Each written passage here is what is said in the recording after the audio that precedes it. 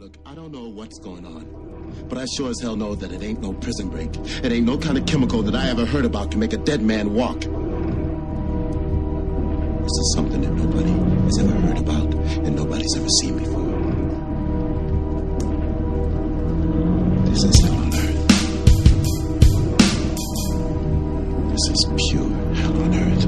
Embodied in human breath, above drawn, human heart, freak in the dark. See parallel, you'll find a quest inside an abandoned devil incarcerated, marked by the vengeful heritage. Versatarian darkness to the legend haunted, abolished deviants, secreted from restless graves. Sleepless slaves, way-gated psychosis crumble. The house of the seven gables, residual turntables populate rising new tenements of Babylon. Beyond the atom, you will see there is life among the dead, trying to survive ahead these last days in time. I write my rhymes before the roar of the morning star strain spreads throughout my veins, seeping into my brain. I can no longer detain the sanity that has led me past the bloodbath to savagery. But I know I don't have 28 days before the awakening straight after me. It will be the apathy, so dastardly to ravish my appetite to fight before becoming a part of the night of the living dead. I fret, the virus calls for a code red.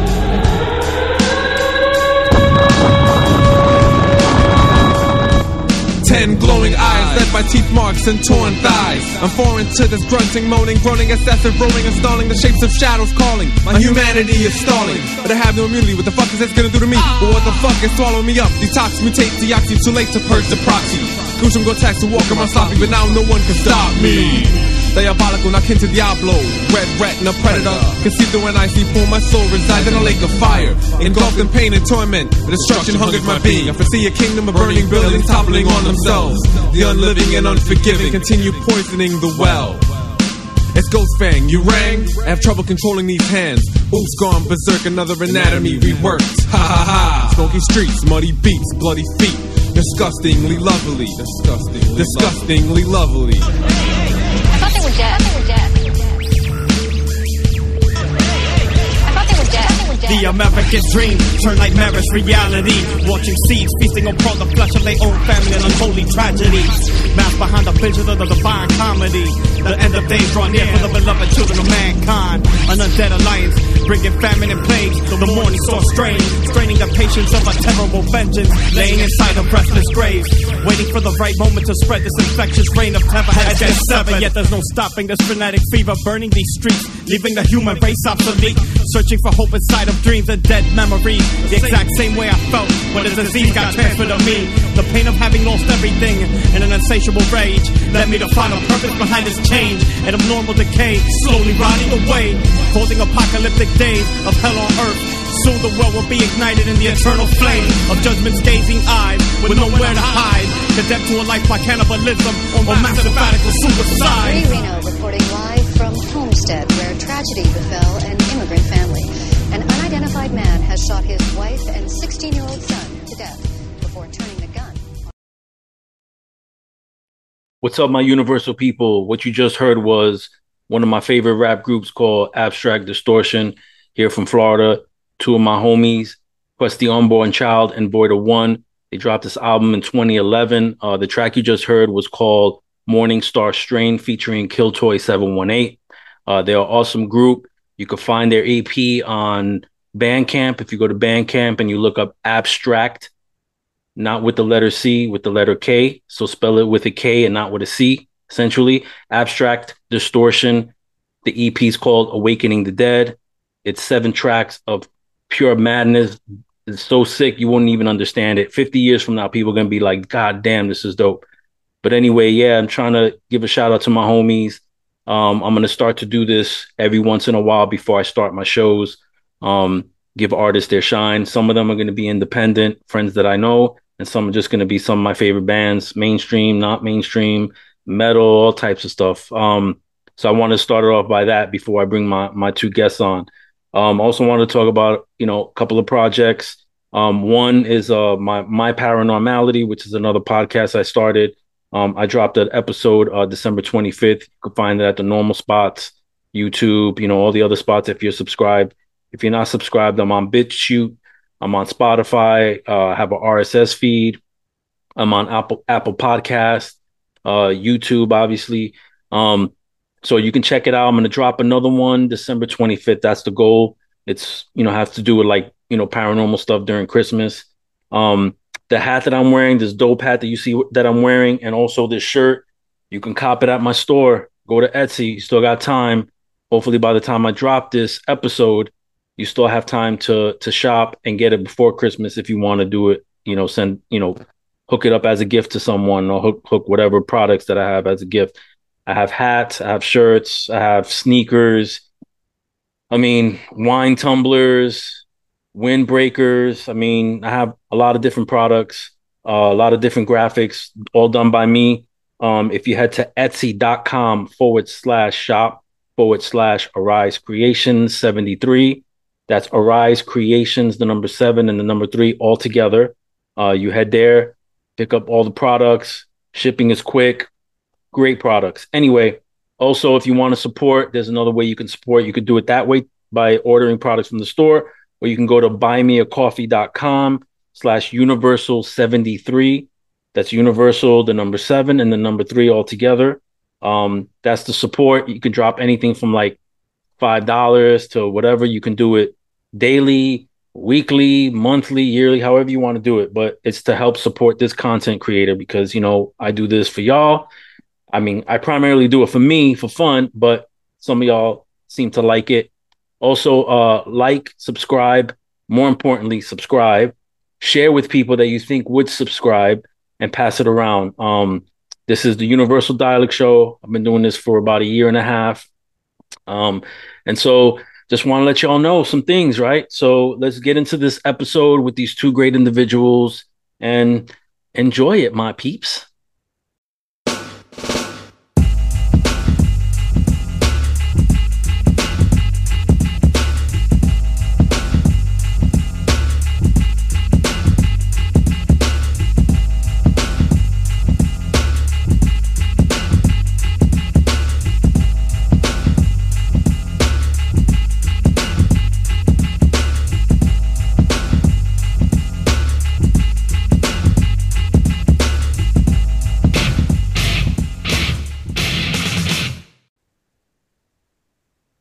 What's up, everybody? This is the Universal Dialect Show. I'm your host, Chris Cypher73 Cabrera.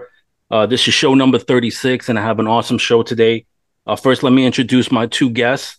First is Ryder Lee, who hosts the podcast Raised by Giants. You see that on YouTube and other platforms like Rockfin. Please subscribe.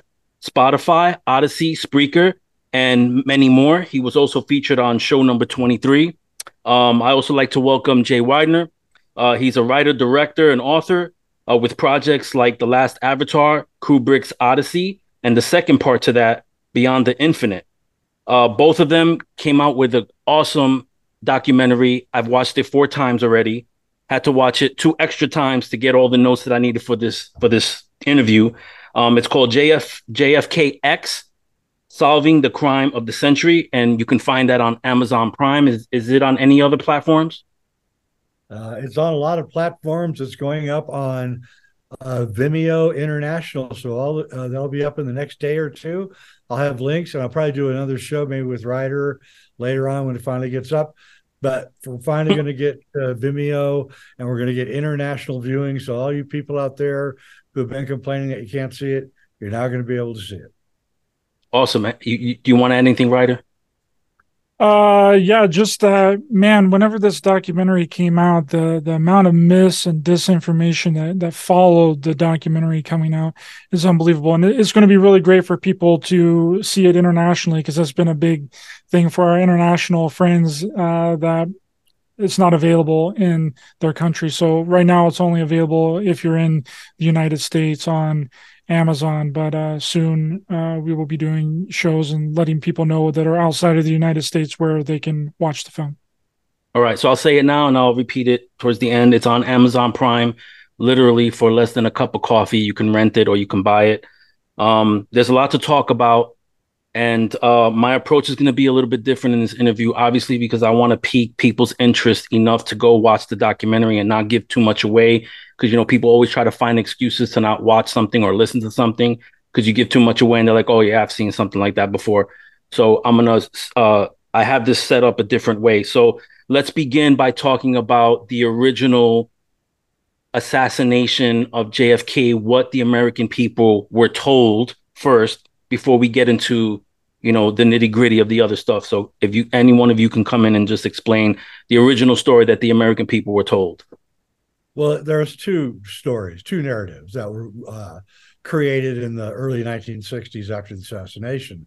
The first one was created by the Warren Commission and the government, which claimed that Lee Harvey Oswald was this incredible marksman and that he shot 3 times from the book depository in Dallas on November 22nd, 1963, striking the president on the first shot and the third shot.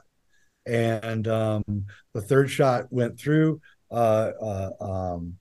hit Kennedy in the back of the head, somehow ricocheted off, hit Governor John Connally in the front seat in the back, and then ricocheted him and hit his wrist and created a couple of wounds there. And the conspiracy theorists are the second narrative, and they say that there was a guy on the grassy knoll about 40 feet, 13 yards to the right of President Kennedy on Elm Street in Dallas, and that behind the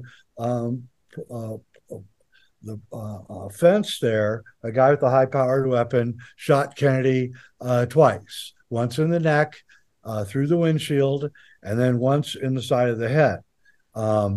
We take a third position, I guess, kind of like an enlightened person would. You take a little bit of both sides and try to find a middle. We take a third position that does not agree with either side, but actually does agree with both sides in a certain kind of way. And we say that something completely different happened that day in Dallas. And the reason that we say that is because we're the ones who came up with the brilliant idea of showing the audience a 4K enhanced version of the Zapruder film, the famous film shot by Abraham Zapruder that day, 8mm film that is used as a chief evidence for the both sides use it. The conspiracy people use it. The government people use it.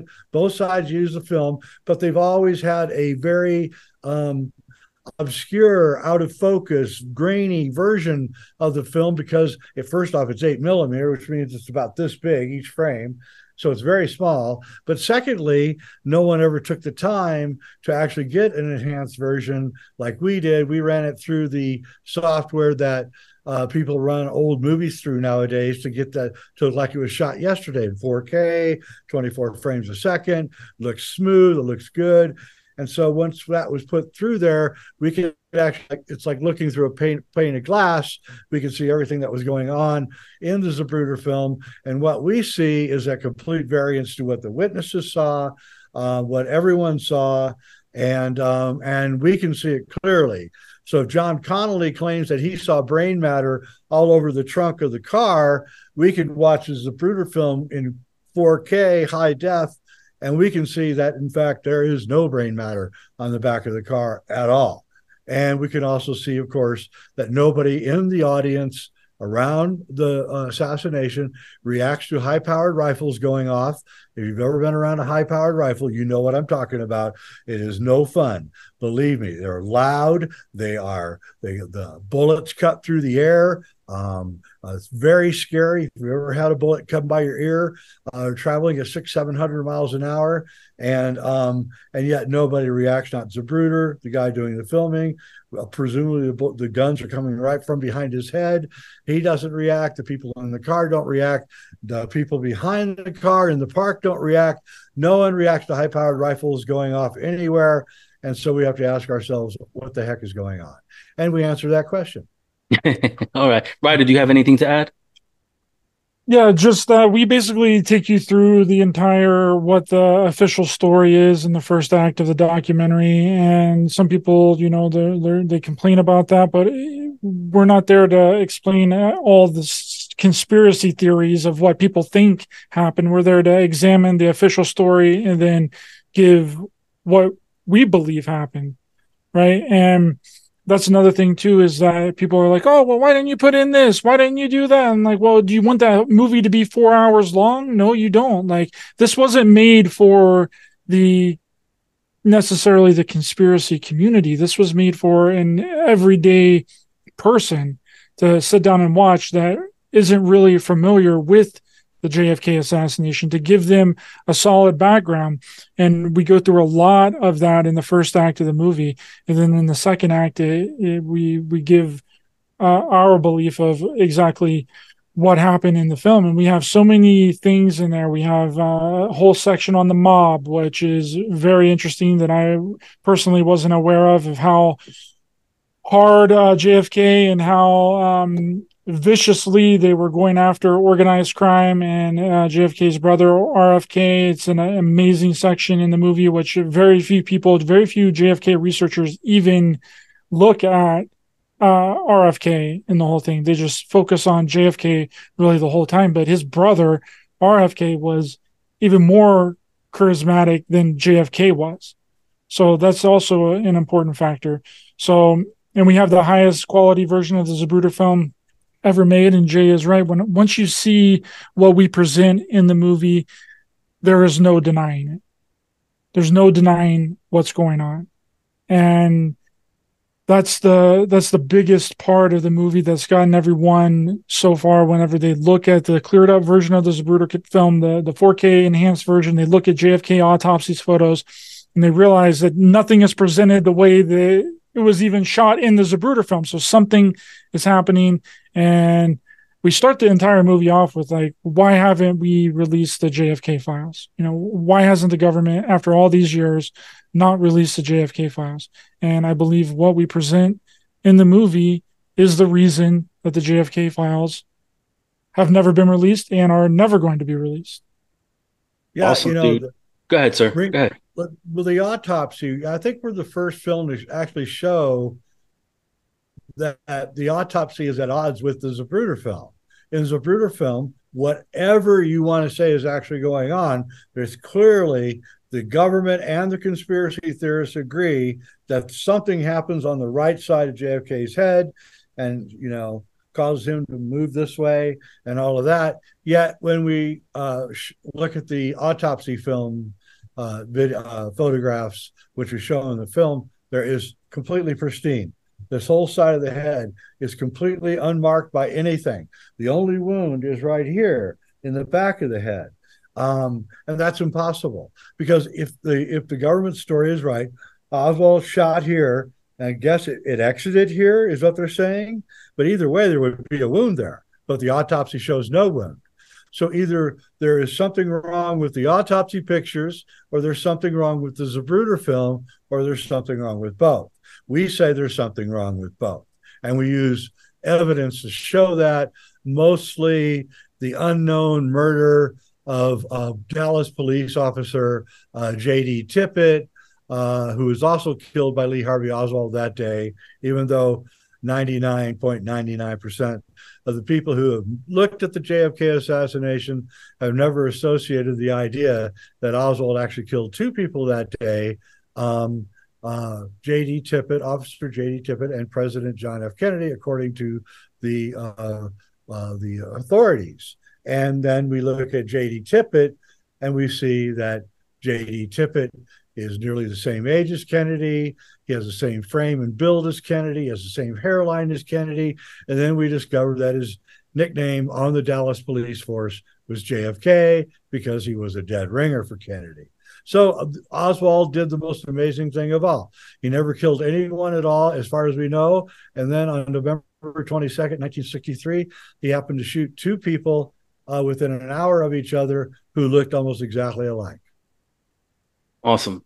So this should have been the first question I asked, but this documentary doesn't exist if either of you have any sort of interest in it, knowing that there's so many books, movies, other documentaries, and Ryder, I've known you for a while, listening to you on Raised by Giants, primarily talking about aliens and alien cults.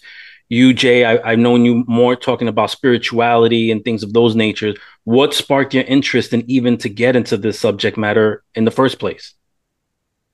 Well, a lot of people know that I'm the guy that, kind of uncovered the fact that Stanley Kubrick did the moon landing films. Not saying they didn't go to the moon. I don't know if they went to the moon or not. I'm just saying that what we saw was fake and done by Stanley Kubrick. And so, I have a pedigree for being able to look at film and actually see what's actually going on in the film, as opposed to the magicians and what they want you to see, because of my background in film. And so I first saw an enhanced version of the Zapruder film about 10, 11 years ago. Somebody in Oliver Stone's camp accidentally put out Oliver Stone's enhanced version that he did for the movie JFK out on the internet, on YouTube for, I don't know, maybe 6 weeks. It was up and then it was taken down, and I got to see it, and I watched it over and over and over. And I saw it. There it was. Everything that we describe in this film, I saw in this film, and then it was mysteriously taken away right after I began making comments on the film about what I was seeing. After about 10 or 15 comments on the film on YouTube, boom, it was gone. And then I was kind of left hanging. And then later, Ryder brought up the whole thing with me in an interview. And then I realized it was the 60th anniversary and that there wasn't any films coming out about Kennedy's assassination at the time, and that this would really hit the mark at the right time. And I view it not so much as a conspiracy film, because I don't believe that. I view it as a historical correction. We are correcting the historical record, and we're doing it in a way that I believe evokes hope for the viewer. In other words, it isn't all lost. It isn't a CIA plot, even though the CIA was involved. It isn't a mob plot, even though the mob was involved.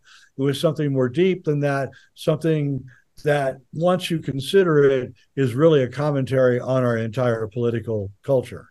And I think that's why it's gotten such pushback from the deep state.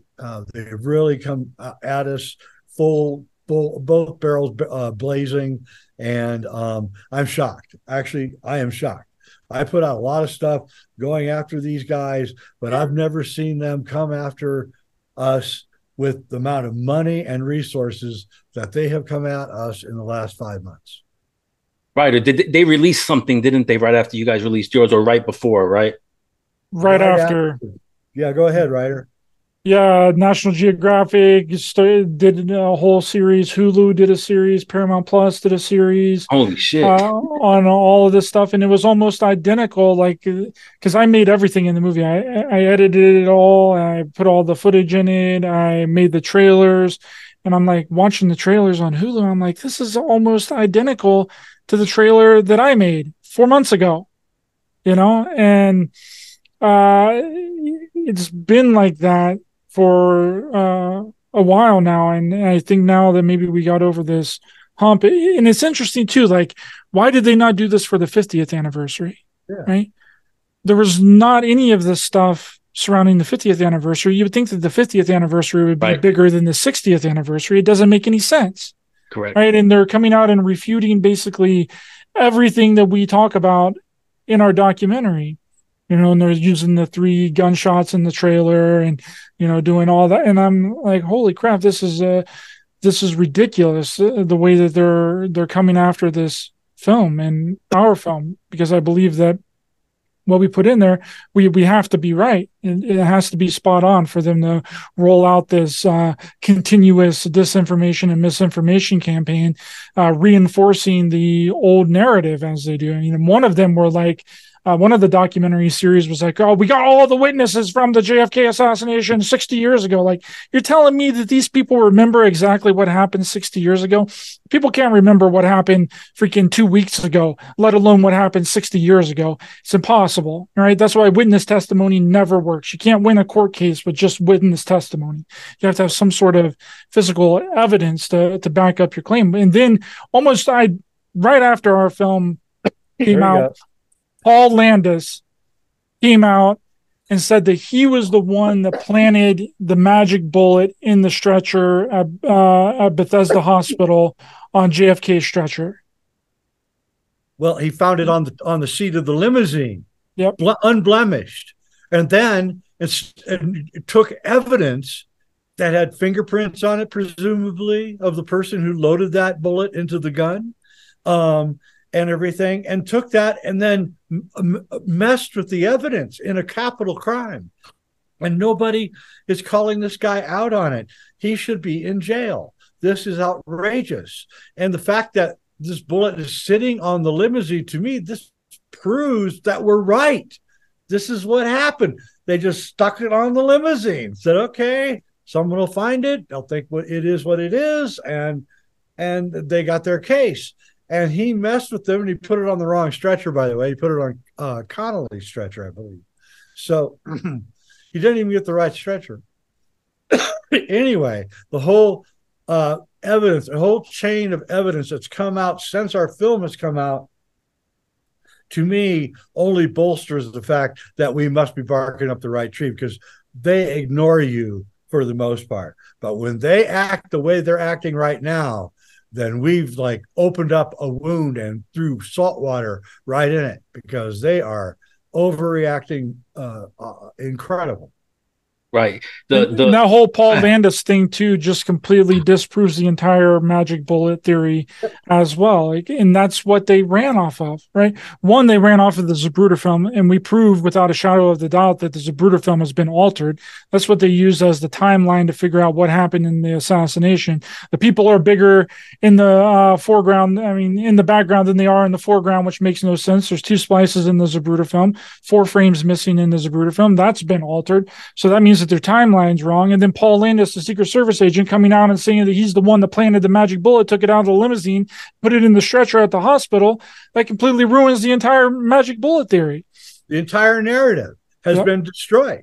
First, the film destroyed the entire narrative, and then their blatant attempt to act as a cover-up also worked against them and created even more doubt about the entire thing. So now the magic bullet theory has collapsed, the Zapruder film has collapsed, and the autopsy has collapsed. And then and nobody in any film anywhere, there is a book that does bring this up, but there are no films or documentaries or anything that brings up the splices that are in the Zapruder film. And how those splices got there, why Time Life, who was in control of that film, did not tell the Warren Commission that there were splices in the film. Therefore, the Warren Commission, using the film as a timing device to figure out exactly when and what happened at that day in Dealey Plaza, is wrong. And Time Life knew it was wrong the whole time and never told anybody. We want to know who the technician is that caused the splices to happen. Where did the film go that got removed? When did it happen? And why didn't Time Life tell anyone that there was a 2 splices put into the Zapruder film sometime after Abraham Zapruder shot the film? Bang. All right. And then not only that, JFK's brain tissue was stolen from the National Archives as well. Just disappeared. Just gone. No one knows how it left. No one can figure it out. It's just gone. Just disappeared. Poof. Yeah, and lots of little things that no one talks about. They did a paraffin test on Oswald the day he was arrested, the day of the assassination, which means they rub paraffin wax all over your face and your arms and everything to find out if you've got a gunpowder residual on you. And they did that, and they discovered that there was absolutely no gunpowder on his face, on his neck, on his shoulder. There was some or something on his arm, but the books also carry that those exact nitrates, and he was working in the book depository. So he could have picked that up from the books that he was working with. So the Dallas police knew the day of the assassination that Lee Harvey Oswald had never fired a rifle that day, but they told no one.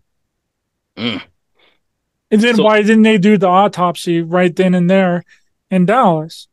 Right. They whisked away JFK's body so freaking fast, and the coroner had all the right in the world to do the autopsy there. That's FBI right. didn't want it done there for a reason. Right? They took it somewhere else where people that had no idea what they were doing and never performed an autopsy in their life ran the autopsy. Right. So the documentary, when I first saw it, it's beautifully shot. Whoever was the narrator did a great job. I don't know who that was.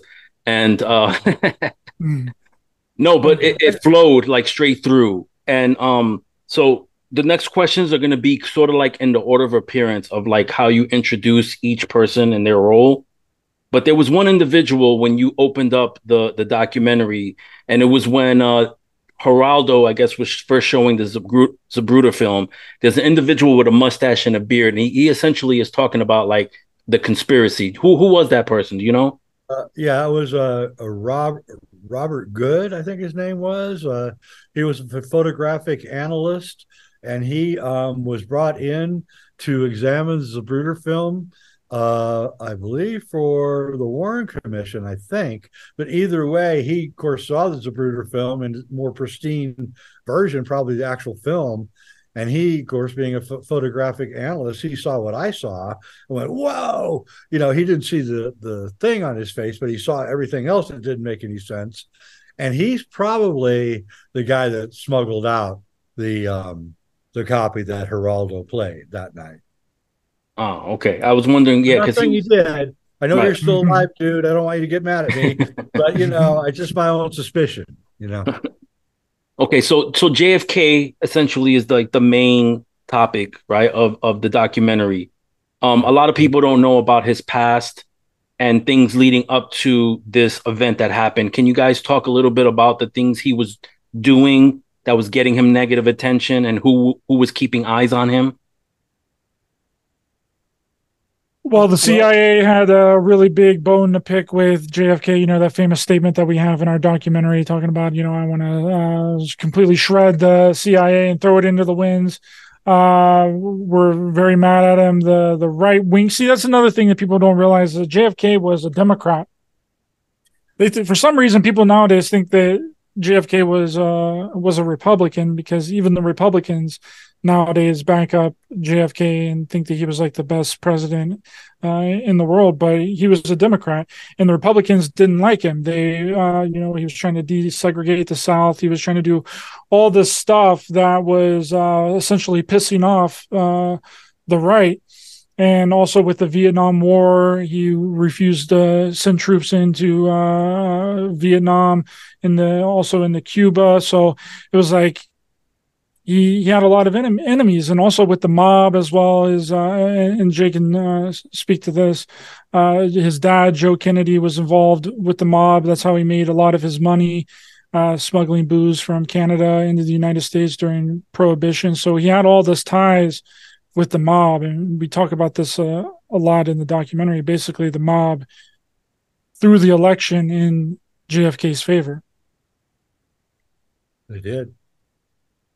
So Kennedy came in at a time when the United States had, so in the 1920s, the United States, all the way up until about 1925, we had this fairly open immigration policy. It got closed down in 1925 and reopened again in 1965. But all the way up until the 1880s, 1890s, 1910s, 1920s, we had a really wide open immigration policy. And a lot of people from Eastern Europe poured in to the United States. And these people, well, they looked at the United States like it was people would leave their keys in their car. They'd leave their doors unlocked. They, you know, they weren't afraid to have their children play alone in the parks and everything. And these people who were very poor couldn't quite believe what they were seeing, and they began to create mobs, organized crime. And in Chicago, Philadelphia, Kansas City, all these places back east where these immigrants came from, and these immigrants from, you know, Italy and Eastern Europe began creating this. There was always organized crime. I don't want to say there wasn't, but this was organized crime that was violent, very violent. And the Kennedy brothers, because their dad was part of that milieu, saw this, and, you know, in light of Eisenhower's State of the Union address as he left office, talking about the military-industrial complex, the Kennedy brothers were the first, to me, they were the first people to realize that there was an unholy alliance between the military-industrial complex, the intelligence agencies, beginning with the CIA, and the mob. And the three were uniting into a force. And Kennedys were, you know, dead set to break that up. And they tried to break it up, and instead they got broken up. And what about RFK? What's his like his history? I know he's Huh? Okay, so RFK and Bobby and John were best friends, of course, but brothers. And when John got elected, he and Bobby sought to find an attorney general, a suitable attorney general. And since Bobby was a lawyer, John had him at the meetings, and they were interviewing people and trying to find the right guy. And Joe Kennedy walked into the room, the dad, the patriarch, and he said, "I don't understand why you're looking for an attorney general." And John said, "What do you mean?" He says, "You got one right here, right next to you, your brother." And John goes, "Well, I can't do that. It'll look terrible. I appointed my brother." And he said, "I don't care. You want somebody you can trust in there." And I believe it was Joe Kennedy that was pushing Bobby to go after the mob. I think that there had been backstabbings and things going on, as the mob is prone to do. And I believe, Meyer Lansky had backstabbed Kennedy in a booze run and stole a whole bunch of booze from John or Joe, and Joe was mad at the mob, and he used them to get John elected, and then was going to double cross him with Bobby going after the mob, which he did. And Bobby uncovered more of the mob's activities than anybody before or since in American history. He deserves a spot somewhere, a statue or something, for what he did, and he paid for it with his life. And now his son is running. And so that's the way it is. They went after the mob, they went after the CIA, and they went after the military-industrial complex, as Ryder was saying, and not realizing that this was a tri-headed of a dragon, the most powerful three-headed dragon that ever lived. And you cut off the head of the intelligence agencies, and the mob and the military is going to get you. You chop off the head of the military, the CIA and the mob's going to get you. You chop off the head of the CIA, the military, and the mob will get you. So you can't win. And the Kennedy brothers didn't realize this. A little bit of naivete in there, I bet. And they thought they could win. And John realized when the mob put the hit out on him, as we show in the movie, in October 1963, he knew then that his days were numbered. He either had to do something, or eventually they were going to knock him off. They had a hit out on him, probably for what his brother was doing, and he had to make a decision. Anything to add, Ryder? I agree with everything that Jay just said, and going through all of the footage and researching into RFK was phenomenal, because almost everything that is being talked about within the community to this very day, RFK was talking about 60 years ago, more than 60 years ago. He's talking about how he's uncovered this gigantic plot of governmental organized crime, that these crime families have 8 to 12 members in their crime family, and it was unbelievable. I was really shocked, and it really gave me a newfound not acceptance, but a newfound appreciation for the Kennedys and the Kennedy brothers, because I 100% believe that they saw the direction that the United States was going, and in turn the world was going, and they were trying to put a stop to it. And like we point out, and what Jay just pointed out, that we talk about in our movie, is that they were the first people to go after organized crime, and they were also the last people to go after organized crime. And that makes a huge statement. And what happened to organized crime and the mob after the Kennedy assassination is a whole other story. They just went and became large corporations. They just went 100% legit. They no longer are out there, breaking people's bones. And I mean, there is some, like the cartels and stuff like that still do that, but those are the low level. Those are the scum to these corporations, right? And the mob just went straight corporate. They started working in their mail departments to save millions of dollars by stamping things differently, and saving money that way. It's like the movie Casino by Martin Scorsese. I mean, it starts out that they're all mobsters, and I forget the guy's name, the little short guy. He's, he's stabbing people and killing people. And then by the end of the movie, Robert De Niro's not running a mobster casino anymore. He's running a business, and they have to get rid of all those mobsters. And that's the whole end of the movie, is them getting rid of the bad guys who were doing all the violence and becoming a straight ahead corporation. And it really is a story of America. Godfather 2, of course, is the same story about how the Corleone family tried to go legit by going into Vegas and, buying casinos and becoming legitimate business people instead of violent mobsters. And that's the story of America after the Kennedy assassination, is the corporatization of the mob. And this is why we have a culture going all the way back into the 1920s where we worship mobsters. We always have worshiped mobsters in this country. Go back and look at James Cagney movies from the 1930s. I mean, they're heroes. The mobsters were always heroes. Bonnie and Clyde in the 1960s. Today, the gangbangers. So gangsters have always been considered great Americans, and so it comes as no surprise that, when you go up against them, they're going to shoot your ass. And they do. Right. Wu-Tang Clan, a rap group, they're known for the Asian kung fu flicks, but for a time when they started to get notoriety, they started to take on these gangster personas. So, I mean, gangsters are looked up to even to today, It's true. And, I always think of, I'm a big movie fan, and I love the history of movies. And if you go back to the 1930s, you can see that Hollywood was making two kinds of movies. One was Westerns and the other were gangster movies.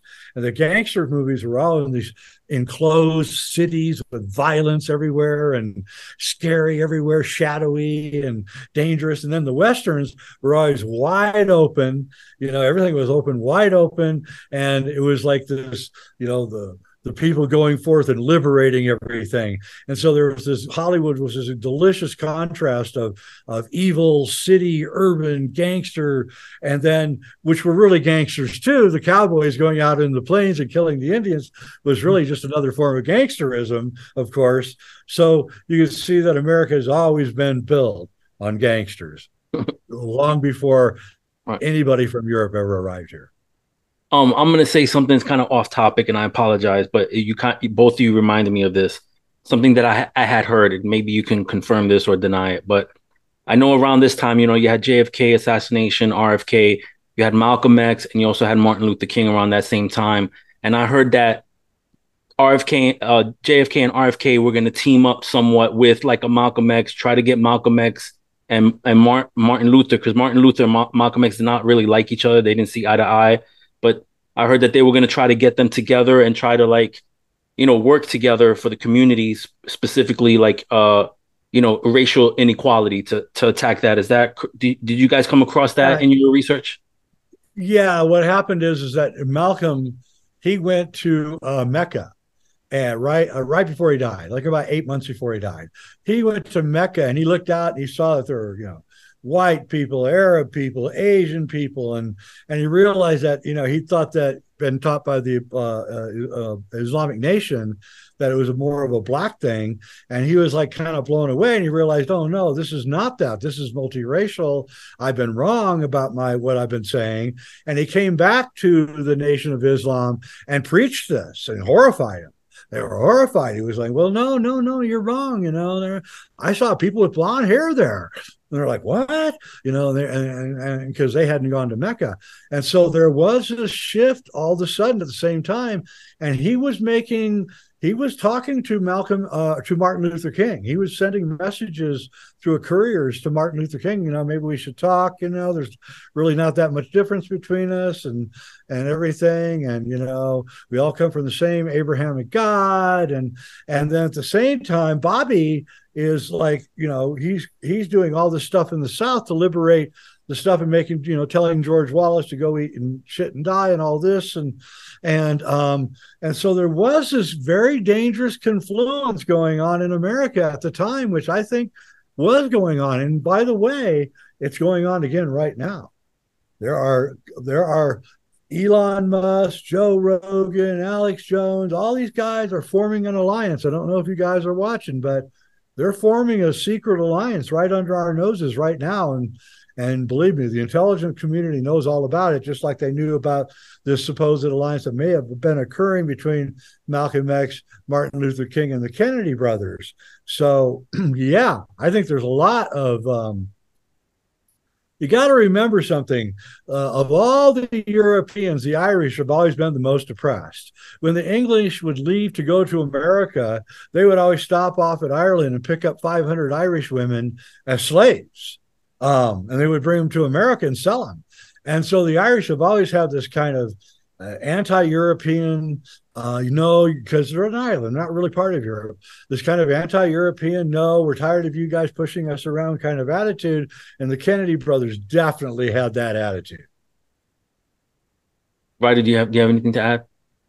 Not really. I'm not knowledgeable at all on this topic to even comment. The only thing that I am knowledgeable on was that RFK was trying to help the poor and raise up the poor. He was trying to do all of these get-togethers and these sort of like rallies and protests to help the poor out, because I mean that's what the nation is really founded upon, is if you do hard work, that's what people are told, right? If you go, you work you work a job, you do 9 to 5, then you have an opportunity to be somebody at the top.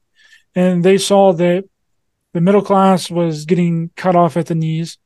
The poor were becoming poorer, in these endless wars that we're fighting. And they saw that direction that things were going in. They were trying to make a change.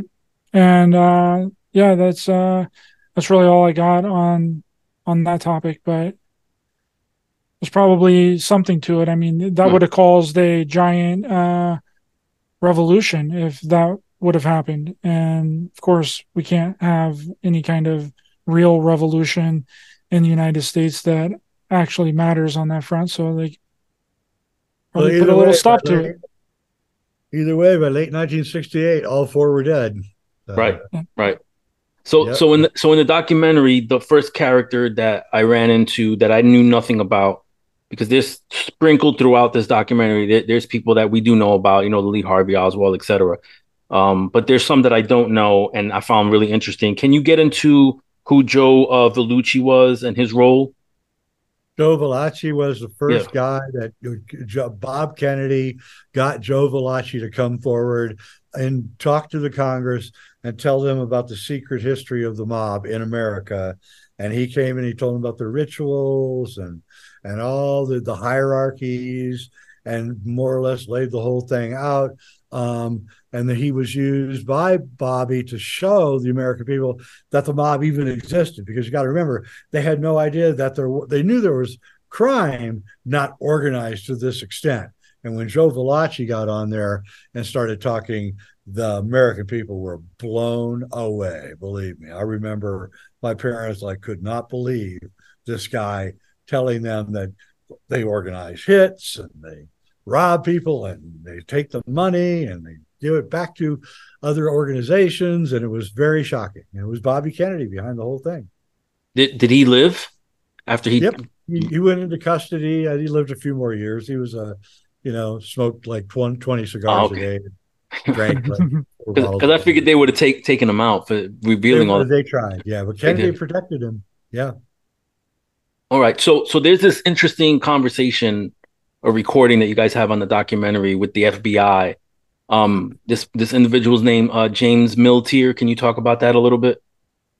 Yeah, James Miltier was again a right wing white supremacist associated with the CIA and military industrial complex, just like everybody else that we're talking about, there's this unholy alliance. And since Kennedy had pissed off everybody in that unholy alliance, Miltier was bragging that he had heard that the Chicago mob had put a hit out on JFK, which they had, and he was telling the FBI informant, which we play the recording in the movie, that we're going to hit him from a high-rise building, and he's going to be in a limousine and the whole thing. And it's really quite shocking. And really, you have to wonder, they had to have played that for Kennedy. They had to. The FBI is under law that if the president gets threatened like that, they have to play it. So Kennedy knew going into Dallas that there was a high chance that, he had a hit out on him, and makes you wonder why he had an open limousine, why there were open windows in the buildings, why the Secret Service didn't do their job very well that day, and all the rest. And we kind of explained the whole reasons why in the movie. Anything to add, Ryder?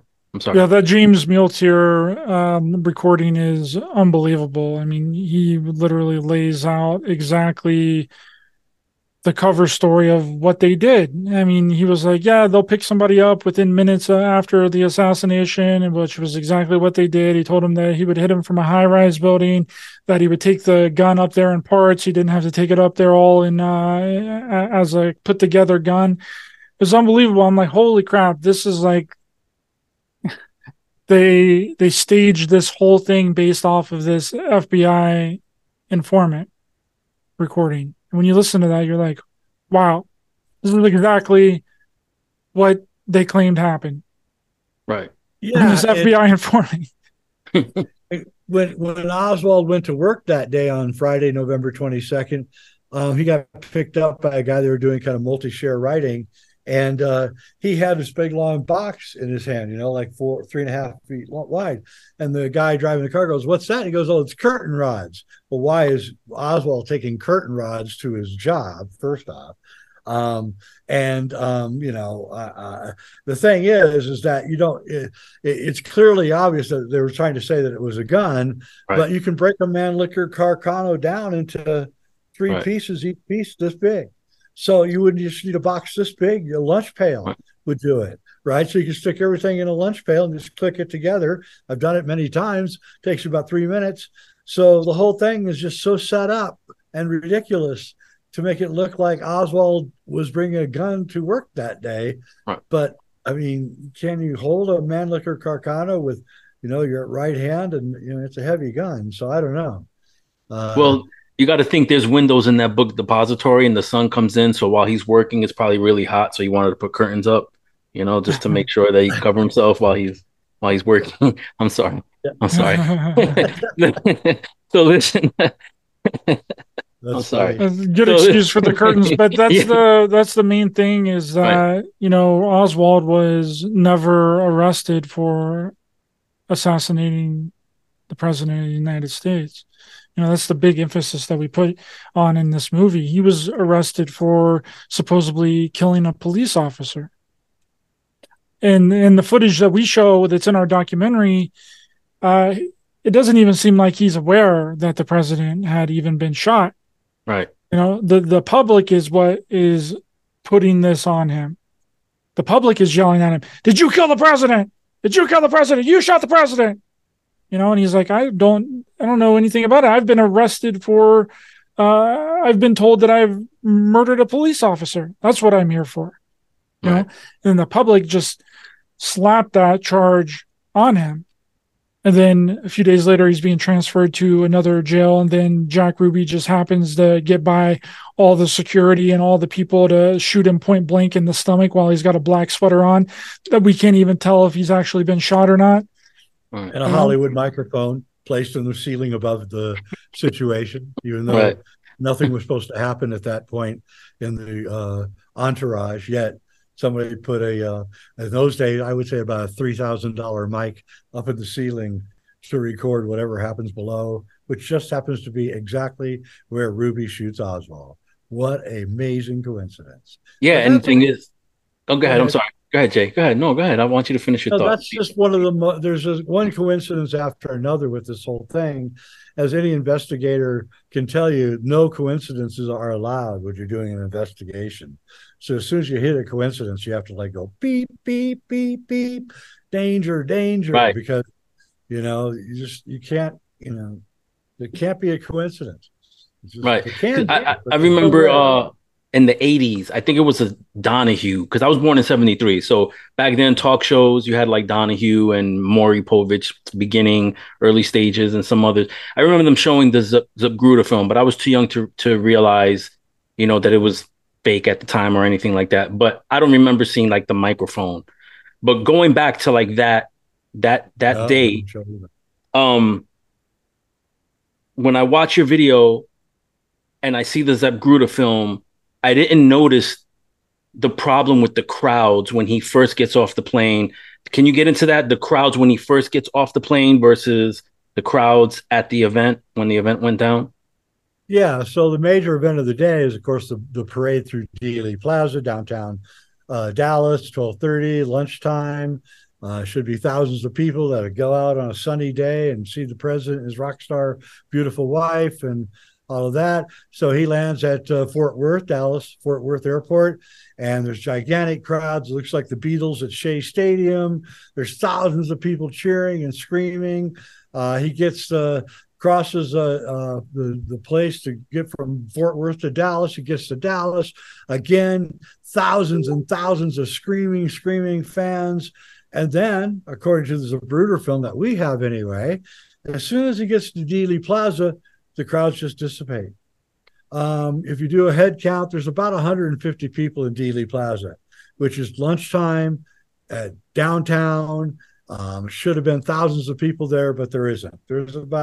And if you look at the way they're spaced shoulder to shoulder with no one behind them. So it looks like there's a lot more people. That's how you do it in movies when you don't have enough extras.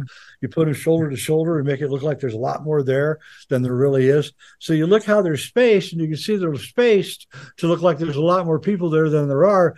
But as soon as the splice occurs, when the car goes behind the freeway sign, then the crowd dissipates to almost nothing. As he goes into Dealey Plaza, you see maybe 10 to 12 people total in the park behind him. And that's it. And so you have to ask yourself, well, why wouldn't there be more people here downtown at lunchtime than there would be at the airport, which you had to travel to, and all of that? And then, of course, we asked the major question, which nobody has ever asked, which is, why didn't the ABC, CBS, and NBC affiliates in Dallas go to Dealey Plaza with a 16 millimeter Bolex camera? You can put it on your shoulder and shoot all you want and film the rock star president and his wife. We would have had 3 more versions of the assassination than just Zapruder's film, but they decided, no, we're not going to shoot the president in Dealey Plaza today. We're just going to not send a cameraman. However, we prove in the film that actually they did send a cameraman. He just wasn't shooting the parade. He was shooting the bystanders after the assassination. So you have to ask yourself, what news organization would not send a cameraman down to get the president of the United States, whoever the president is? So it could be on their nightly news. Right. Ryder, anything you want to add to that? Then they could have been used for stock footage for years and years and years. They could have used that footage for anything that they wanted to do. I mean, there could have been a cameraman posted up on the above the underpass there, get them all coming down Elm Street there. It would have been phenomenal. And that's a main concern that we propose in our film, and why was there a cameraman there, and why wasn't he filming the president? Why was he just shooting the bystanders? And then why was no one reacting to the gunshots until after everything had gone on? Like, if someone's shooting a high-powered rifle, 1, you're going to hear it. 2, you're going to react. Right. And 3 gunshots, you're going to be looking around and trying to figure out where the gunshots are coming from. And that's what Jay mentioned earlier, is that Abraham Zapruder is in the pergola right there as the limousine is coming down, and the conspiracy theorists say that the shooter was behind the fence that's behind the pergola. Well, if the shooter is behind the fence that's behind the pergola and he's shooting these shots, that means they're going right over top or right beside Abraham Zapruder's head. If there's shots that's whizzing by your head, you're going to be reacting to shots. Right. You're going to be turning around. The camera's going to be shaky. But no, the Zapruder film is smooth through the entire thing till it gets it cuts off like right when they're getting ready to go under the underpass. But there's no shakiness of the film. There's no jerking, nothing. He's just 100% smooth. So how could shots be being fired from directly behind Abraham Zapruder and he not drop the camera, not run, not turn around, not move the camera in the slightest bit? It doesn't make any sense. All right.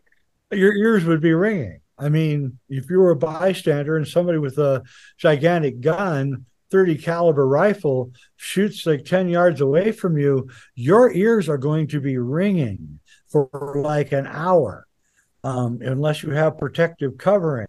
And so nobody complained about any of that. Nobody, no witnesses complained that they heard a high pitched sound in their ears or anything. I mean, we're talking 40 feet, 13 yards. That's how, not even a 1st and 10.5 in football. That's how far away the conspiracy theorists are saying the assassin was away from Elm Street and the president. Here's another thing.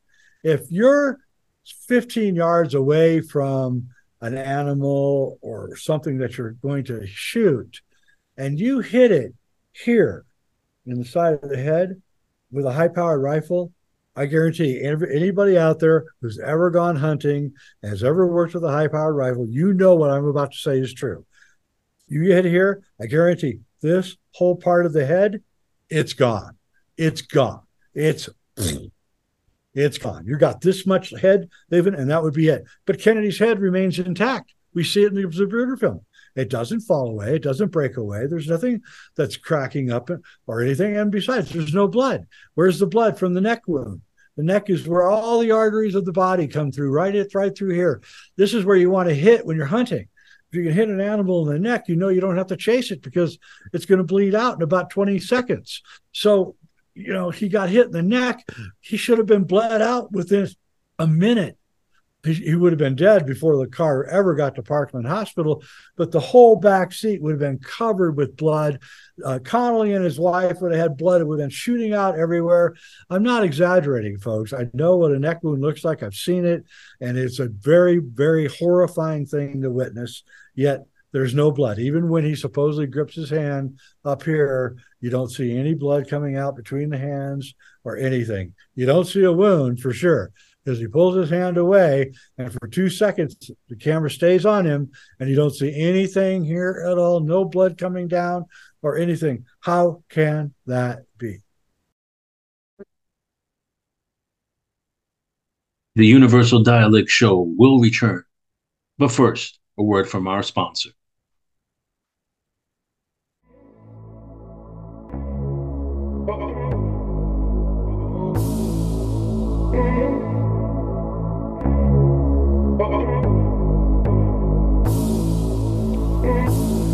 In a world where style knows no boundaries, where self-expression reigns supreme, there is Arise Creations. Introducing Arise Creations, the ultimate destination for fashion-forward individuals seeking affordable, unisex apparel that caters to every unique style. Arise Creations brings you an exceptional collection of unisex fashion essentials, from trendy tops that blend style and comfort to versatile bottoms and footwear that add an extra layer of sophistication. We've got you covered from head to toe. Arise Creations is more than just a clothing line. We strive to create an inclusive space where everyone can find fashionable and affordable pieces that reflect their unique personality. With indelible designs, we ensure that anyone can confidently wear our products, breaking down barriers while embracing individuality. But that's not all. Arise Creations is proud to be affiliated with the Universal Dialect Show, a groundbreaking podcast that explores the worlds of music, paranormal, art, fashion, and beyond. Join the conversation on YouTube, BitChute, Spotify, Apple Podcasts, and all of your favorite podcasting platforms. Arise Creations is committed to making fashion accessible to all. We believe that style should know no bounds, and everyone deserves to feel confident and empowered in what they wear. With our affordable prices and diverse product range, we're here to help you unleash your true self. Come and unleash your style and embrace your individuality. Arise Creations, where fashion meets affordability and self-expression. Please visit our website today to explore our collection and be a part of the fashion revolution. Arise Creations and the Universal Dialect Show, empowering you to create your own destiny. Head to www.etsy.com/shop/Arise Creations 73. Again, that's www.etsy.com/shop/Arise Creations. So that's ARISECREATIONS, the number 7 and the number 3, and bring your look to new heights.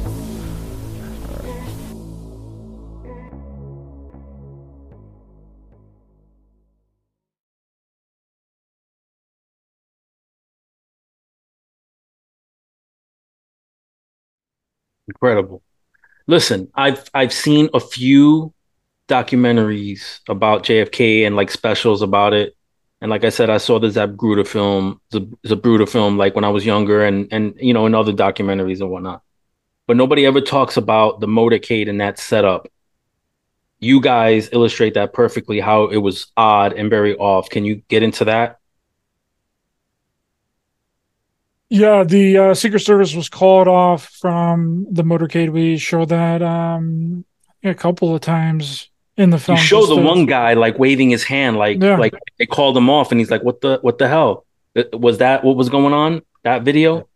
Yeah, that was the video. It's also in the trailer for the movie as well, and that's very suspicious too. You know, like, why would they call the Secret Service back? Because when you're in a presidential motorcade, which I don't think that anybody has anyone ever been in a presidential motorcade after JFK going through the public like that? I think that's a really good question. The question really is, was there presidential motorcades before this motorcade? I know there was in Miami about a month earlier, but I have to tell you, I don't remember Eisenhower in motorcades. I don't remember any other presidents in open air motorcades before. I certainly don't remember any open air motorcades since the assassination of JFK. I don't remember Reagan or Bush or Clinton or any of those guys, you know, waving from a car in an open air motorcade. So I think that the whole idea of an open air motorcade may be an anomaly. I think so too. And another interesting thing is Jay got the print of Time Life magazine as we were making the film. And we're looking through this magazine and we're like, this isn't the same limousine. This isn't the same vehicle that's in the Zapruder film. Oh, shit. It's not. No, and the limousine that's at the museum in Michigan, which is supposedly the limousine, it's a 4-seater limousine at the museum. Well, the limousine is clearly a 6-seater. So there's something really funny going on. Now, I heard early on that Johnson ordered the limousine to be completely dismantled just a few weeks after the assassination, which I think is actually true. And I think they substituted another limousine, you know, to cover everything up. And since Johnson was the main beneficiary of the assassination, of course, it was in his interest to hide everything and to make sure nothing got discovered. And so that's his role in all of this. Right. What's the deal, no pun intended, with Dealey Plaza? Because I'm ex-military, and to me, if you're going to ambush somebody, that's a dream. Or an assassin, that's a dream to, like, why would they pick that route? Can you talk about, like, Dealey Plaza? Yeah, they wouldn't. You would never pick a route where you have to take a hard left turn to enter. So you have to slow down to like 4 miles an hour to take the turn. Why nobody took a pot shot then? I mean, I don't know. But you'd never put a place where you can triangulate. Anyone who's ever, done hunting knows. I mean, this is the perfect triangulation. You got the Dow Tex building, you got the book depository building, and you got the grassy knoll. You can hit it from all sides without the bullets hitting the people that are shooting, which is how you triangulate a shoot. So it was clearly chosen for its geography and its ability to be a perfect place that you would pick to triangulate a shoot. Again, no Secret Service would ever send a guy in an open air limousine through such an area, period. Right. Right.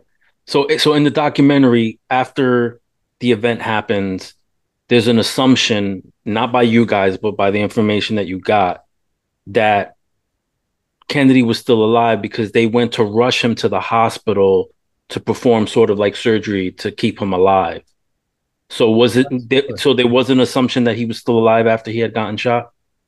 Yeah, it would seem hard to believe that you could get a shot in the head, right? With but caliber and expect someone to live.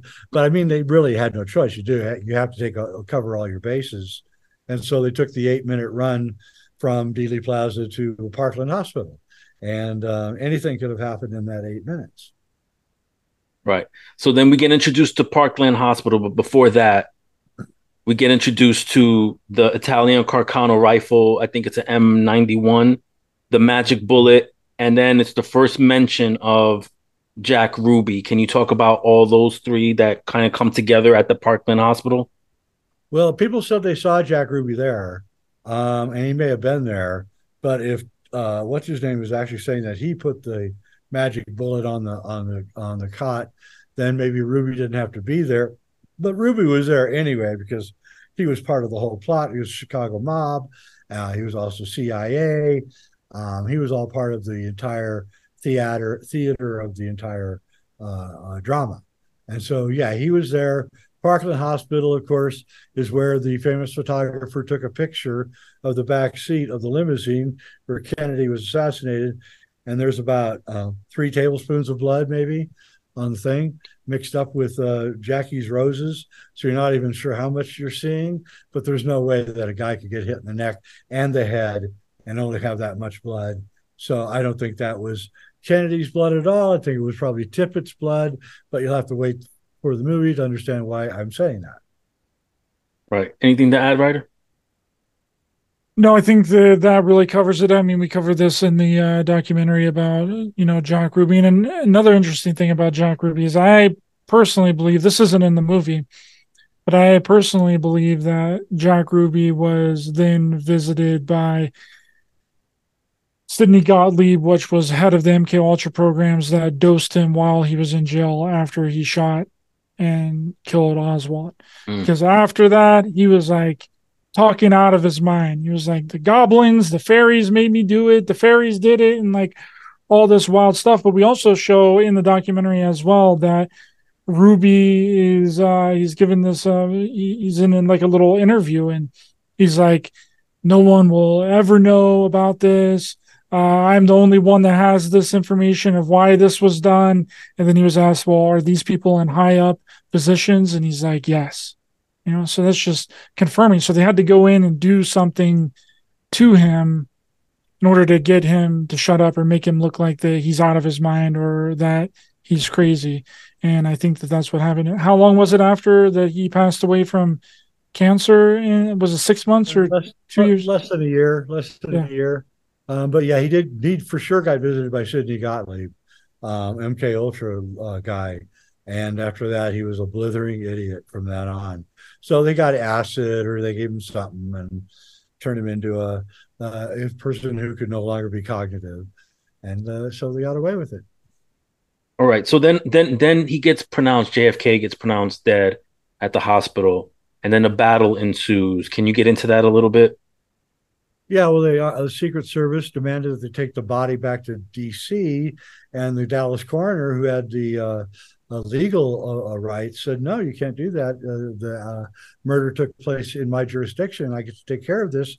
And they actually threatened him, and they took the body with them and took it back to D.C., where they botched the autopsy, and the rest is history.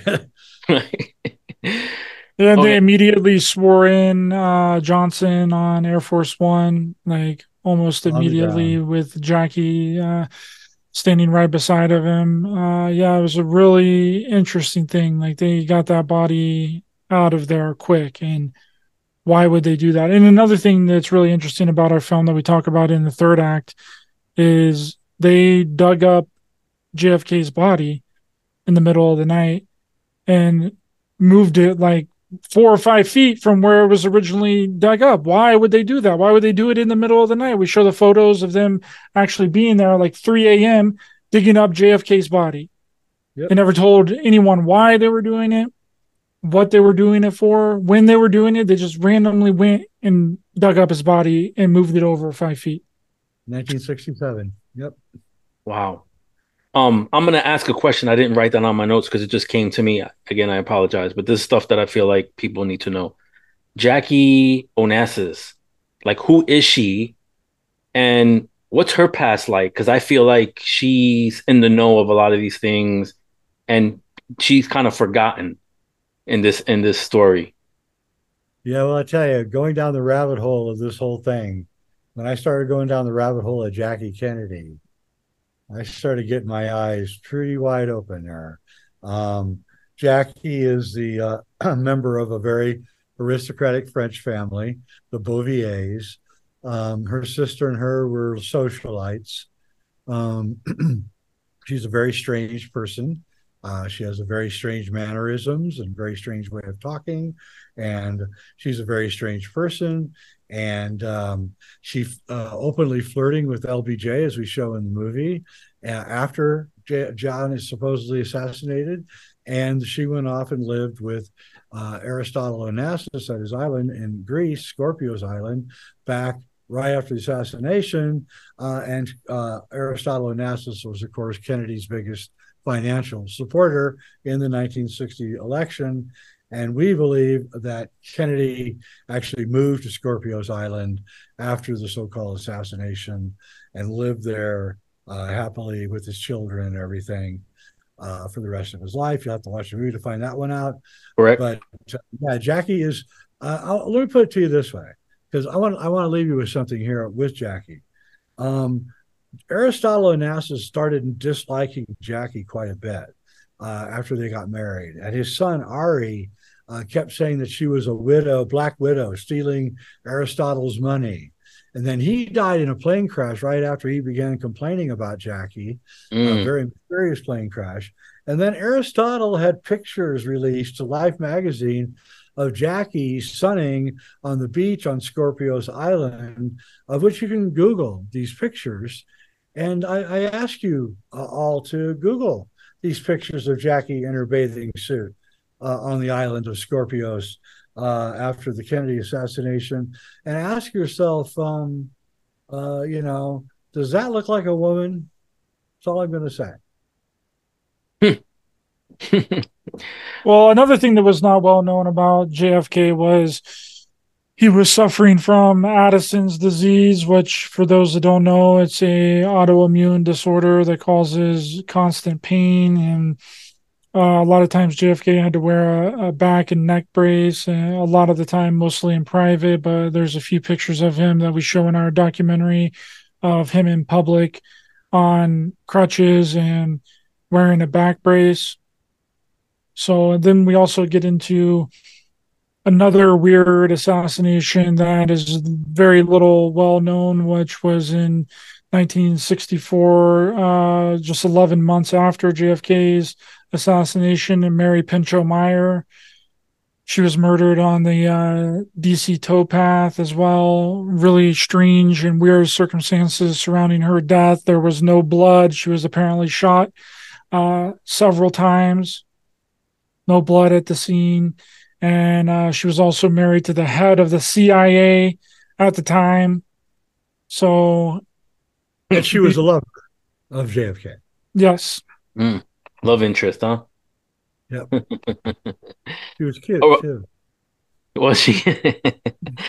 So listen, so the next part that got my attention was, obviously, you introduce, after the events, the Zapruder film that Life had for a while. This is before Geraldo, who we'll talk about a little bit, released it on his show. But who was Abraham Zapruder, and did he have any ties to like the government or the mob?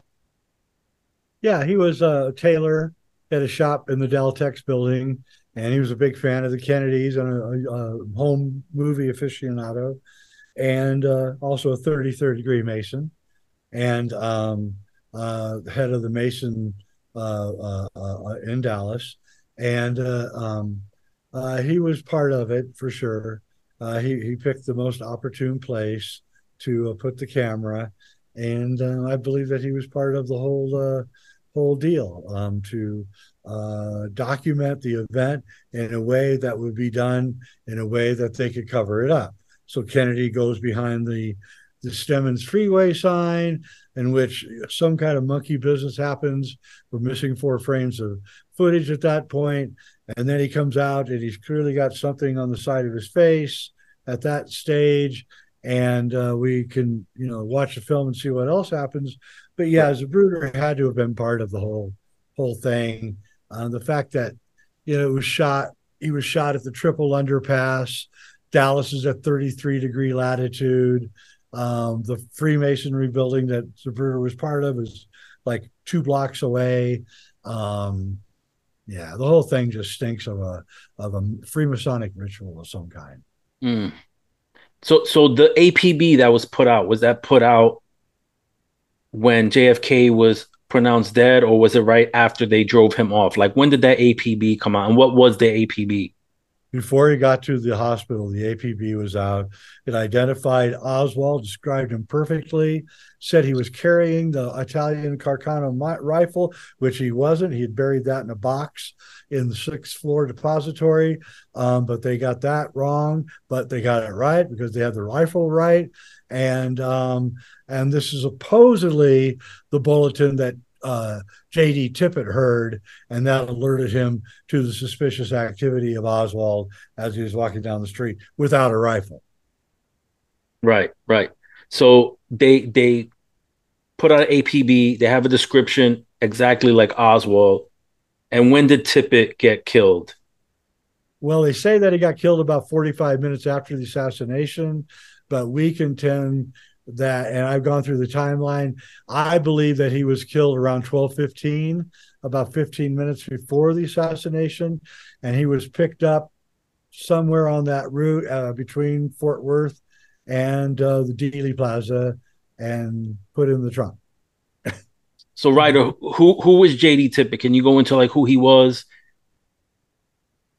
Yeah, he was a Dallas police officer that was supposedly shot by Lee Harvey Oswald. His nickname on the Dallas police force was JFK because the striking resemblance between him and JFK, they were literally a dead ringer for each other. We actually have a photo in the documentary that has them split face side by side, and you really can't tell who is who in that photo. It's crazy. They look almost identical. So it's just a coincidence, right? That supposedly J.D. Tippit was shot in the back of the head as well. And also JFK was supposedly shot in those exact same areas. Right. Yeah, I want to say something about that too, because the story is that JFK got shot here in the back of the head, right? And J.D. Tippit supposedly also got shot here in the back of the head. And the autopsy shows it hit in the back of the head, not a hit here like the Zapruder film. And I think it has to be said that this is a major discrepancy in the whole thing, and no one ever brings it up. And so what happened, I believe, is that J.D. Tippit was shot in the back of the head, and then Kennedy, probably in a rehearsal, tried to put the squib on the back of his head, not realizing that the hair stops the stickum from holding. And so it kept sliding off. And he elected finally to just stick it here because at least it could stick to the skin, because the stickum won't stick to hair. I know that because I've worked with squibs before. So I think that Kennedy did a compromise with it so that it would at least have it on film and make it look good. Then they decided to hide the film forever, not knowing that eventually it would all be released and that eventually there would be software that would enhance that film and allow us to see what it really looked like. I know that because of time, you weren't allowed, you didn't have time to put so much footage in there, but you guys didn't touch on Tippett's body. I know there were witnesses to him getting shot, but what happened to his body? Was it ever autopsied or anything like that? Yeah, we say in the film, yeah, I think we did, that he did get an autopsy. There were no photographs taken of the autopsy, only sketches. Same with Oswald. Very unusual. He's supposed to take photographs, but they didn't. They used sketches. Both autopsies had sketches. Not allowed, not legal. Yet they did it. And and I think that is a closed casket, so no one ever saw Tippett again. No one ever saw JFK again either. He had a closed casket, as did Oswald. So all three people that were killed in around that time period all had closed caskets. Two of them had just sketches on their autopsies. Kennedy had photographs, but the photographs are incongruent with the events in the Zapruder film.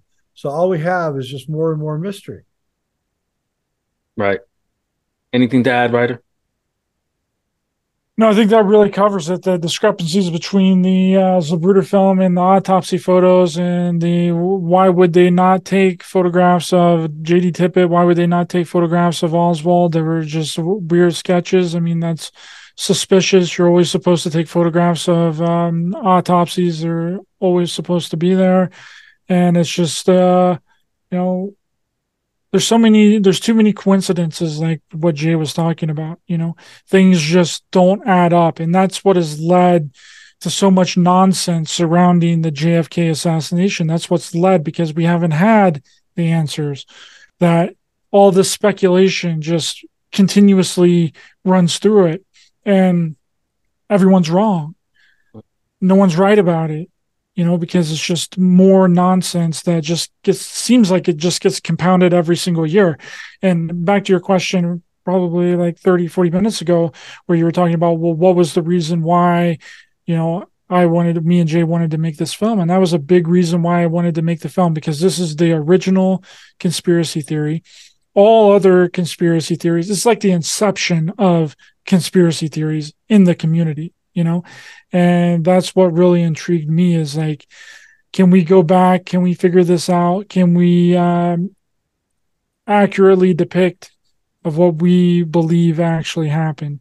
And it's blown everybody out of the water. There's been so much mis and disinformation after our film. People are really shocked that actually sit down and watch it all the way through. They come out with a new outlook on what happened, and a lot of people see the conspiracy theorists don't like it. They really don't, because it destroys their entire narrative and what they have worked toward researching, some people, for their entire lives. So it completely wrecks and ruins all of their theories that they've ever done. But the people that really do like it are normal, everyday people, because it solves it. I mean, it's in the title of the movie, JFKX, solving the crime of the century. We feel like that we legitimately solved the assassination, and that doesn't sit well with people. And it's a healing film, because no matter which way you look at it, it's a very traumatic event. And we've had several traumatic events even before JFK, like Pearl Harbor, like the Titanic, which that's a whole other big story, the Titanic there. But then we have the ones after that. We have 9/11. We have 2020. So it's like, it's another one of those big traumatizing events, and no one has ever been able to figure it out. And I think that we've gotten smarter after each one of these events happened. We're quicker to the jump to expose it. But this one went so long without anybody ever figuring out, because it was all theories and speculation. 9/11 was, people were on that one a little bit more. It was around 5 to 7 years after 9/11. People were like, what's going on here? This doesn't seem right, And with 2020, everyone was on it like that quick, So I think that the more that we expose this kind of stuff, the quicker and the better that we get in the community, and the better credibility that we create. So let's get into like Lee Harvey Oswald, because to me, he's the second like main character of this like documentary, but people don't know his history or his past. So can you guys get into that? His connection to the incident, obviously the one that assassinated JFK, but what was his past like leading up to this? But he was probably Office of Naval Intelligence. He learned Russian as a Marine, and he renounced America and went and moved to the Soviet Union, which was unheard of at the time, married a Russian woman, and then came back inexplicably and got away with it.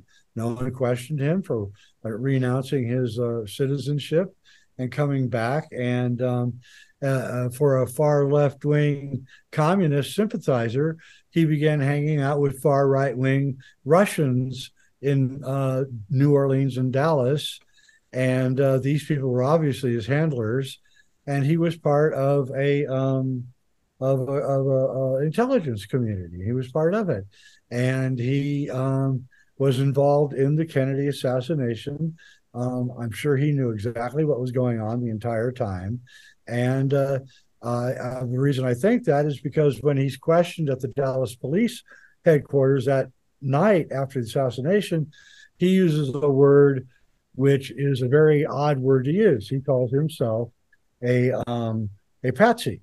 And a patsy is a very specific word. It's not a general term at all. It's a person who's being held for a crime that they did not commit. And he calls himself a patsy, and I believe he chose that word very carefully. His fingerprints are not on the rifle. They had to go back and re-fingerprint the corpse to put fingerprints on the rifle. So he had no fingerprints on the rifle. He did not have a paraffin any gunpowder on the paraffin test. He did not fire a rifle that day. Lee Harvey Oswald was 100% completely innocent of anything that happened that day. Ryder, you got anything? Absolutely agree. 100%. We show it all in the movie. The paraffin test was the most shocking thing because, you know, people always say, oh, well, Oswald didn't have anything to do with it. He was just a patsy. Well, that proves that he really didn't do anything. And the Dallas police force knew that he didn't fire a rifle that day, but they still pinned these charges on him anyway. And it was mostly the public. Right. And that's because LBJ was in control. He was both in control of everything in Texas because he was the big-time senator from Texas. And the reason that he took the oath of office while he was still in Texas is because from that moment on, he would own everything in Washington. So there was one guy who owned everything on the ground in Texas and everything on the ground in Washington, and that somebody was LBJ. So the Warren... Go ahead. So your thoughts on like the Warren Commission and its findings? What were your thoughts on that after, you know, all this went down? A bunch of naive fools that looked at evidence that wasn't real and reached conclusions that was errant. I don't think that they did it on purpose. I think that the evidence that they were shown was faulty. We know it was. They didn't know there were splices in the film and all of that. So they did a terrible job investigating. So I don't think that they deserve any kudos, but you know, they probably really were just being led by the nose by whoever, probably Johnson. And because Johnson wanted to retain the presidency he wanted so badly. Right. I don't even think that they even seen the Zapruder film. I think that they were just going off of the autopsy photos because that's the only thing that makes sense with their conclusion on what happened that day. I don't even think that they even saw the Zapruder film. Maybe some aides did, but I don't think anybody on the Warren Commission even saw it. Yeah. Right. So moving along, right? The Zapruder film, Life has that, and somehow Geraldo gets a hold of it. How does that happen? Like, who is Geraldo? Because I've heard rumors, you know, throughout the years that Geraldo's a rat. You know, like he's not a good person. But how does he get the privilege to play this film? He's probably CIA. Limited hangout is what they were doing. So there was so much talk about the Zapruder film by this time, 11 years after the assassination, that they felt they had to show it. So they got a really grainy, fuzzy version of it that you really couldn't see what was going on. And they showed it, and it was shocking and everything. But as far as detail, you really couldn't see what was going on. I remember very well watching it. And yeah, Geraldo's always been a an uneasy character. His real name isn't even Geraldo; it's Jerry. Right. His last name is Rivers, and he he Latinized the whole name just so he's yeah. in the media business. But he's actually Jewish, to be honest with you. Right. And so yeah, he showed it, limited hangouts, what they do. We didn't see it again. That was 1974. We didn't see it again until 1991 in JFK by Oliver Stone. And even he, as Ryder knows, even he messed with the film. Sorry, but he did. He cut out all the good stuff. Sorry. Ryder, can you talk about that? Yeah, he just cut out the most important part of the Zapruder film as the limousine is going behind the Stemmons freeway sign. It's just like when our belief of what happened that day 60 years ago, that's the most important part of, because JFK is doing something there. And they don't want to show JFK doing that thing that we're showing him doing in our film. So they have to cut that out. And like Jay said, mentioned several times, he believes that Oliver Stone got the high definition version of the Zapruder film and was like, holy shit, what's going on here? I know what's happening. But his entire production has already gone through. He's already gotten all the money to make this film, and he's already cultivated his theory of everything that was happening. So he just had to keep going along with that, even though that he saw what we show in our film. There was nothing that he could do about it. Exactly. And maybe someday we'll do this, Ryder, but if you watch JFK, the part with the Zapruder film, it's carefully cut out. The whole 2 seconds where this thing is on his face, it's completely cut out of the film. He does not want you to see it. He makes films. He knows what that is. Okay. He's used that device many, many times. He saw it. He went, oh my God, I'm completely wrong. I just got a $40 million commitment to make this film. What am I going to do? I'm going to make the film as I wrote it.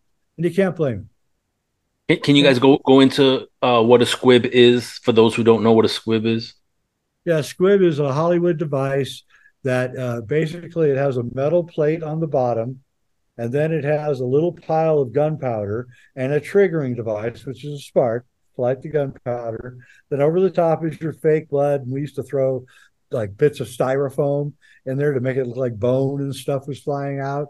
And then the whole thing is covered with a prophylactic that's usually flesh colored, depending on, what race your person is. And then you put them on, underneath the shirt or on your skin. And there's a little string. In those days, there was a string that you got pulled, which ignite the trigger and make the thing explode. And the actor would, react like being shot.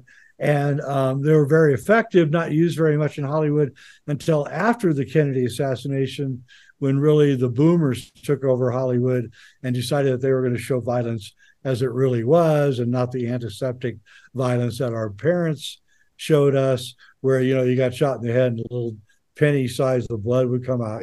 I don't think so, folks. And so the squib was not used very much when Kennedy was assassinated. But about 10 years later, it started being used a lot.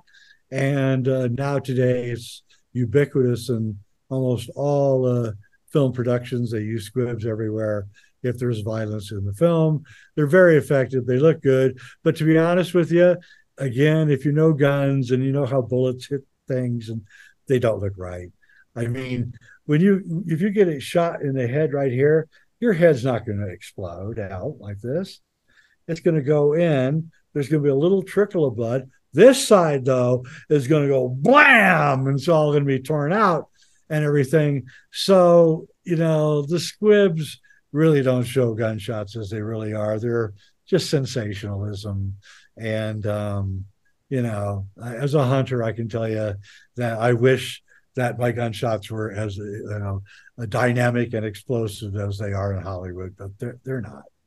Yeah, Quentin Tarantino is really famous for using squibs in almost all of his movies. Yep. Yeah, so if people want to know what a squib is, watch a Quentin Tarantino movie. Yep. Watch the Django Unchained, which is one of my favorite Quentin Tarantino movies. There's about 30 squibs in that one. Yeah. Yeah, all in the last 5 minutes. Yeah, you showed the squibs throughout the documentary, but I fired a weapon for the first time when I joined the military, and they, when they train you, they tell you have to hold it a certain way because then you get that pullback, and it would cause bruises sometimes on your shoulder depending on. So is the squib similar where it gives you kind of like a jolt back when you use it? Nope. Nope, there's very little gunpowder. It's just all effect. The actor has to do the movement themselves. I'm probably in the Godfather, James Caan at the toll bridge. He gets out of the car and then he has about 30 squibs go off. I don't know if you guys remember that scene. Bam, bam, bam. Yeah. He's reacting like that, Right. and apparently he had to go to the hospital after that scene because the squibs had left so many bruises on his body that he had to actually go to the hospital. So they do leave a little bit of an effect, a little bruise, because in an explosion, even with the metal plate protecting you, it's going to have an impact. It's going to push down into the muscles and cause bruising and that kind of thing. So actors do get bruised by it, but nothing like a gunshot. Right. The reason why I ask is because that scene where that final kill shot, so to speak, if he didn't die, it looks like he got at least knocked out or some sort of concussion from the blowback from it. It just seems like that. Well, if you look, sorry, Jay, if you look, his head doesn't start moving until after the explosion happens, which really confirms what we believe is going on here. Like, you can't stop a fast, high-powered rifle bullet. Like, you're going to immediately go as soon as it hits you. His head doesn't start moving, so it's like, if it is the squib. I mean, there's something on the side of JFK's face. No one can debate that there's nothing on the side of JFK's face. You could see a shadow. Yeah. Like some sort of shadow formation. And we show in the film that it's glistening off of the sunlight. It's rolling off the side of his face. There's things that are shooting off the side of his face. It's like everything that points to a squib. Yep. Right. It's a squib. And, it's, that can't be denied. And what's going to happen here, and it's going to happen probably sooner than later, is that somebody, maybe even Quentin, is going to see our film, someone who's well-versed in squibs and squib technology, and they're going to go, that's a squib. I'm sorry, that's a squib. And then that's going to be it. Nobody's going to argue anymore. So I'm just actually waiting for that to happen. So as we wrap it up, just a couple more questions. One, I wanted you guys to talk about Gary Mack, who he is and his findings and what you think about those findings. Yeah, Gary Mack's a really interesting guy. He's now dead. He was the guy that found the photograph of the supposedly the police officer shooting a gun at the grassy knoll, but he realized later that there wasn't enough information in the Polaroid for that conclusion to be reached. And like any good researcher, he backtracked and said, no, I'm not right about this. That cannot be. First off, it was a black and white Polaroid, and he colorized it. So, I mean, he's cheating from the beginning. He knew that. He doesn't know what colors he's dealing with. So Gary Mack did something that was interesting at the beginning of the Kennedy assassination research. He realized that it caused a lot of people to go off in wrong directions. He pulled back and said, no, he was wrong. He deserves credit for that. I myself have been wrong in my research, and I pulled back from it. That's what you do as a good researcher. You don't double down. You don't stand on it. When you know you're wrong, you say you're wrong. And so Gary Mack was actually a great researcher, and I think he saw it because he worked at the 6th floor depository museum where they showed the Zapruder film all over and over, all day long. And I think eventually somebody came in and said, that thing on the side of his face there, that's pretty suspicious. And he saw it. I wanted to talk to Gary Mack. Unfortunately, he died before I got a chance. Anything, Ryder? Yeah, it's just interesting that Gary Mack went back on, kind of turned his back on the conspiracy community because he realized that it was completely off base and people were coming out with all these wild and fantastical theories surrounding the photo, and he pulled back from it. And that's very honorable position to take, and because so many people are not like that. They like to just compound upon the thing, even though it's falsely made, just like Ashton Forbes in his I don't know if you guys know about this, but Ashton Forbes just came out and said that all the MH17 video was completely fake. But he's saying now, you know what I'm talking about, the UFOs that are surrounding the plane that throws it through a portal. He just came out because someone released a stock photo of the clouds and everything that's identical to the actual plane and the footage. And he put out a tweet and he was like, yeah, this is empirical evidence that it's faked. But then he also says in the exact same tweet that he's going to continue to do podcasts and shows on it. So on one hand, he's saying, oh, it's fake. It's people were right saying this entire time that it's not real, but he's going to continue acting like that it is real for the shows and the people that he goes on that's requested him to come on their show to talk about it. So it's an interesting concept with Gary Mack, how he was like, no, I'm not, I'm just taking a step back from this, right. And you're not going to do it. That's an honorable thing to do. Right. So in your opinions, or not in your opinions, but how many people actually died that day? Only one. Only one? J.D. Tippett died that day, and only one person died that day.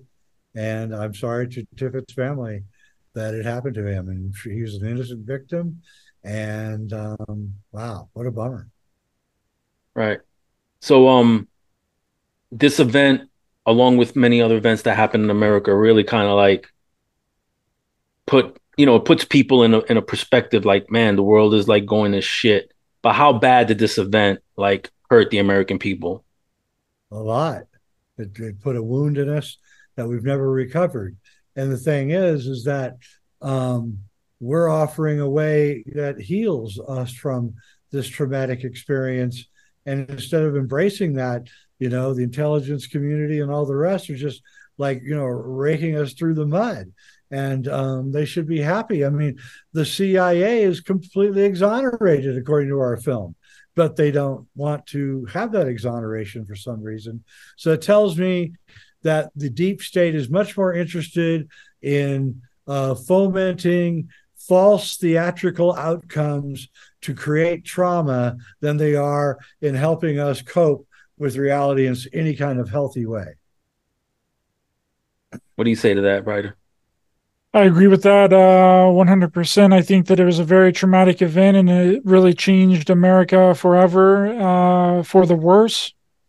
And I think that our film heals that trauma and that people should watch it and people should support us. We don't have a big production company behind our film. We don't have people pushing this out for us besides the shows that we've been on. That's our promotion, and we're independent filmmakers, and we would really appreciate it if you would check out our film. If you're in the United States, on Amazon Prime, JFK, Solving the Crime of the Century would mean a lot to us to, not only get new information and solve the crime of the century that people have been talking about for 60 years now, but also help support our work so that we can continue to make very intriguing, good films, because this is the first of 3. We got 2 more in the chamber that is also going to be equally as mind-blowing. So. All right, fellas. So are you both working on anything new together? What's the next adventure? Working on a new film, a documentary, which is ostensibly the history of MK Ultra, but we're going to look at it through the optics of pop culture. So it's going to be a different take. It's not going to be a boring documentary about people mind controlling people, but more of a pop culture view of how famous filmmakers are telling us about MK Ultra and mind control and how they were probably involved in it. What do you have? Where can people find you, Jay? jweidner.com. I have a show on YouTube called Reality Check. Just type in Reality Check Jay Weidner, and you can find I got like 240 shows up right now. YouTube hates me, but that's okay. they hate everybody. You're not alone, Jay. Ryder, you're the man, dude. I know you're thinking about possibly changing things up, but what are you working on next? What's your next venture, my man? Just gonna continue doing what I'm doing and try and find some new avenues and some new things. And I'm going to be working on this new documentary with Jay Weidner here, beginning of the year. So be on the lookout for that and support our film. Check it out on Amazon Prime. And if you want to check out more about me, Raised by Giants on YouTube, Raised by Giants on Instagram, Twitter, X now. Sorry, I got quit calling it Twitter. It's X. It's Twitter, damn it. It's weird because right after we dropped this documentary is when Elon Musk changed Twitter to X.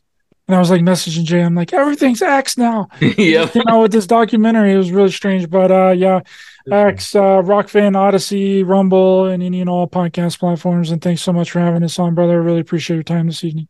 Yeah, dude, you guys were awesome. This is easily one of my best interviews that I've done.